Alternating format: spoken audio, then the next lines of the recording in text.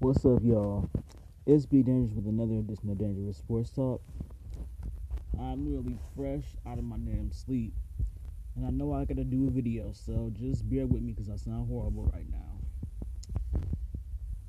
But pretty much, the first half of this episode is me paying my respects to Elgin Baylor. If you don't know who Elgin Baylor is, he was the man who single-handedly saved the Lakers from bankruptcy because he was the first overall pick in 1958,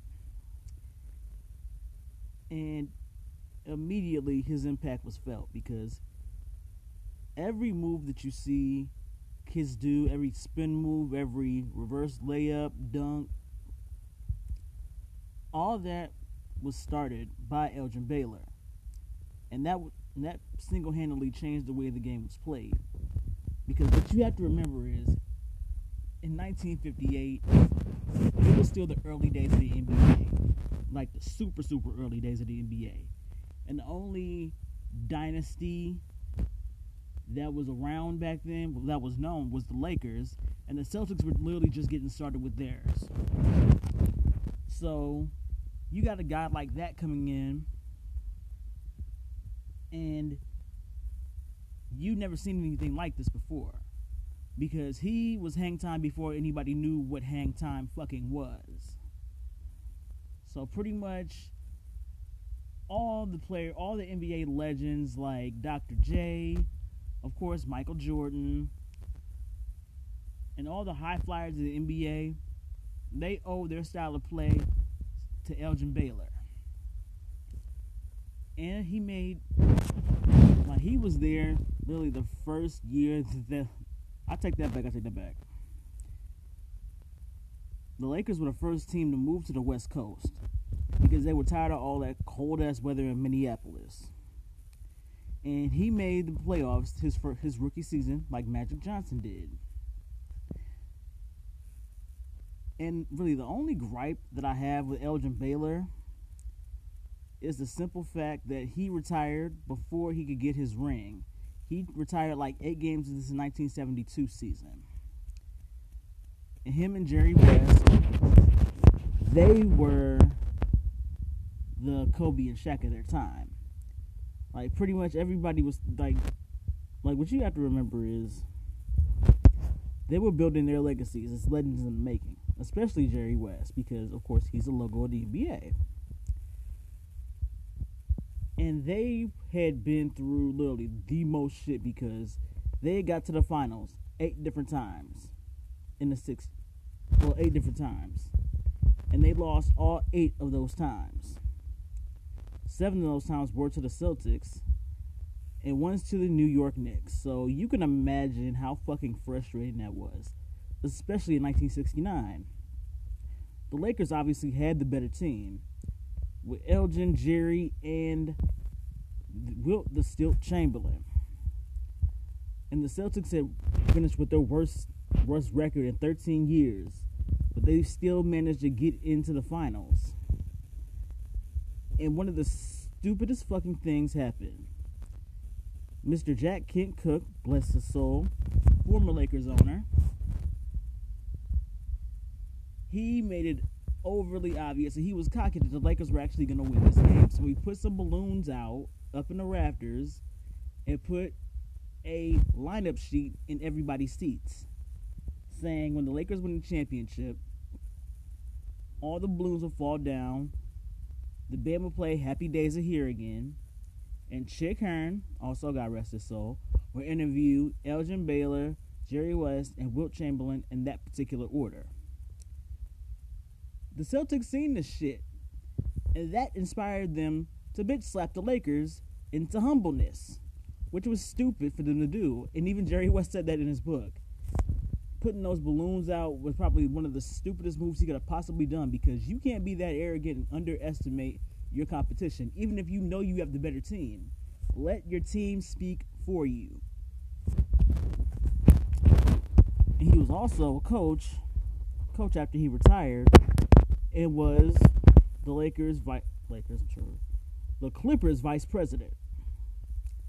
Honestly, The whole Clippers vice president thing didn't mean shit to me because remember, before he had anything to do with the Clippers, he belonged to us, the Lakers. Changed how the game was played because he was a new type of player, and at that time, nobody had really seen anything like that. Like, the man could absolutely ball, and there are some videos of his highlights on YouTube and stuff like that.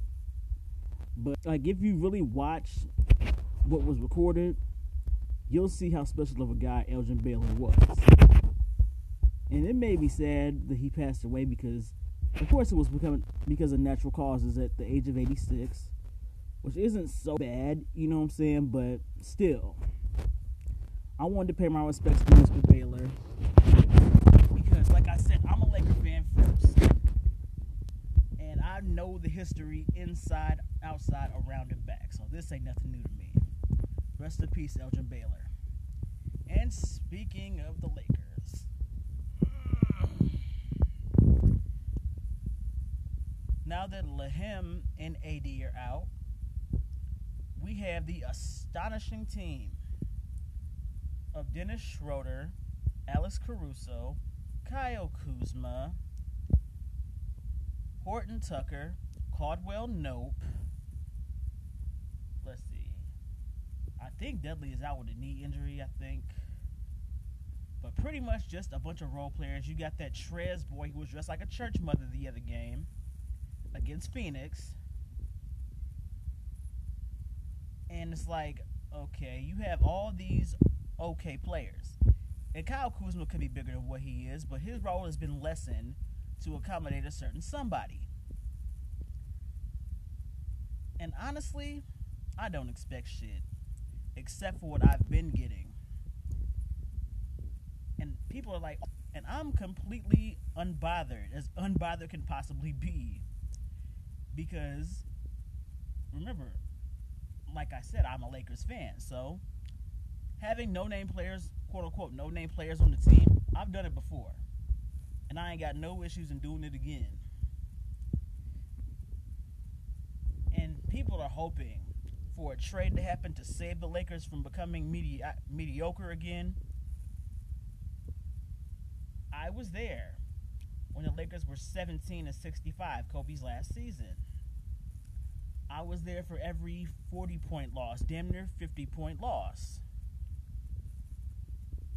So, please spare me on becoming oh so terrified of losing.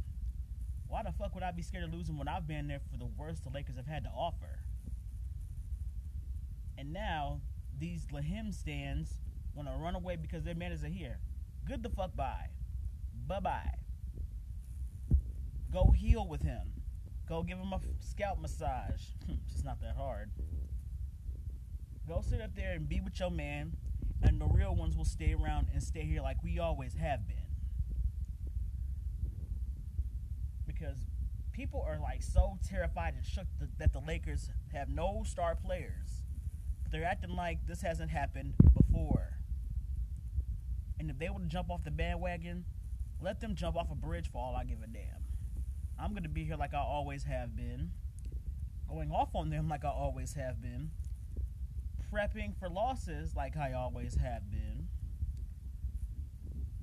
And I don't expect shit from this set of Lakers. Granted, they'll have nights where they'll compete. They'll have times where they shoot well, move the ball well, penetrate the defense well, play defense well, like pretty much playing basketball on both sides of the ball. There are going to be nights like that. But there are also going to be more nights where the teams take advantage of the absence of AD and the other one and just run the Lakers all through the damn court, because currently they are third in the West. And it's going to plummet. I already know it's going to plummet. And it's like, oh my God, what are the Lakers going to do? They're going to do what they've been doing. Struggling. And another thing, if people were so fucking concerned about what's going to happen without LeBron and AD, where was this energy when Lahim was quote-unquote healthy? What was the excuse back then? Oh, that's right. There was none. Because we're not going to sit up here and act like the Lakers weren't for losing game streak the Lakers had this season. People were scared about that. And Lahim was healthy. And of course, he padded his stats before he had left the game. They acted like he was, so hurt again. But, like I said, regardless of what the fuck happens, Be Dangerous is always going to be here. Repping the Lakers and putting my middle fingers all up in the air without a fuck being given. Okay, I'm going to leave things here, and they play the Pelicans tonight, so I'm assuming they're going to get more bird shit in their mouth since the Hawks did it to them the last time. And that's where I'm going to leave this and start getting my ass ready for work. Love you guys, love you for your support, and you guys have a good day.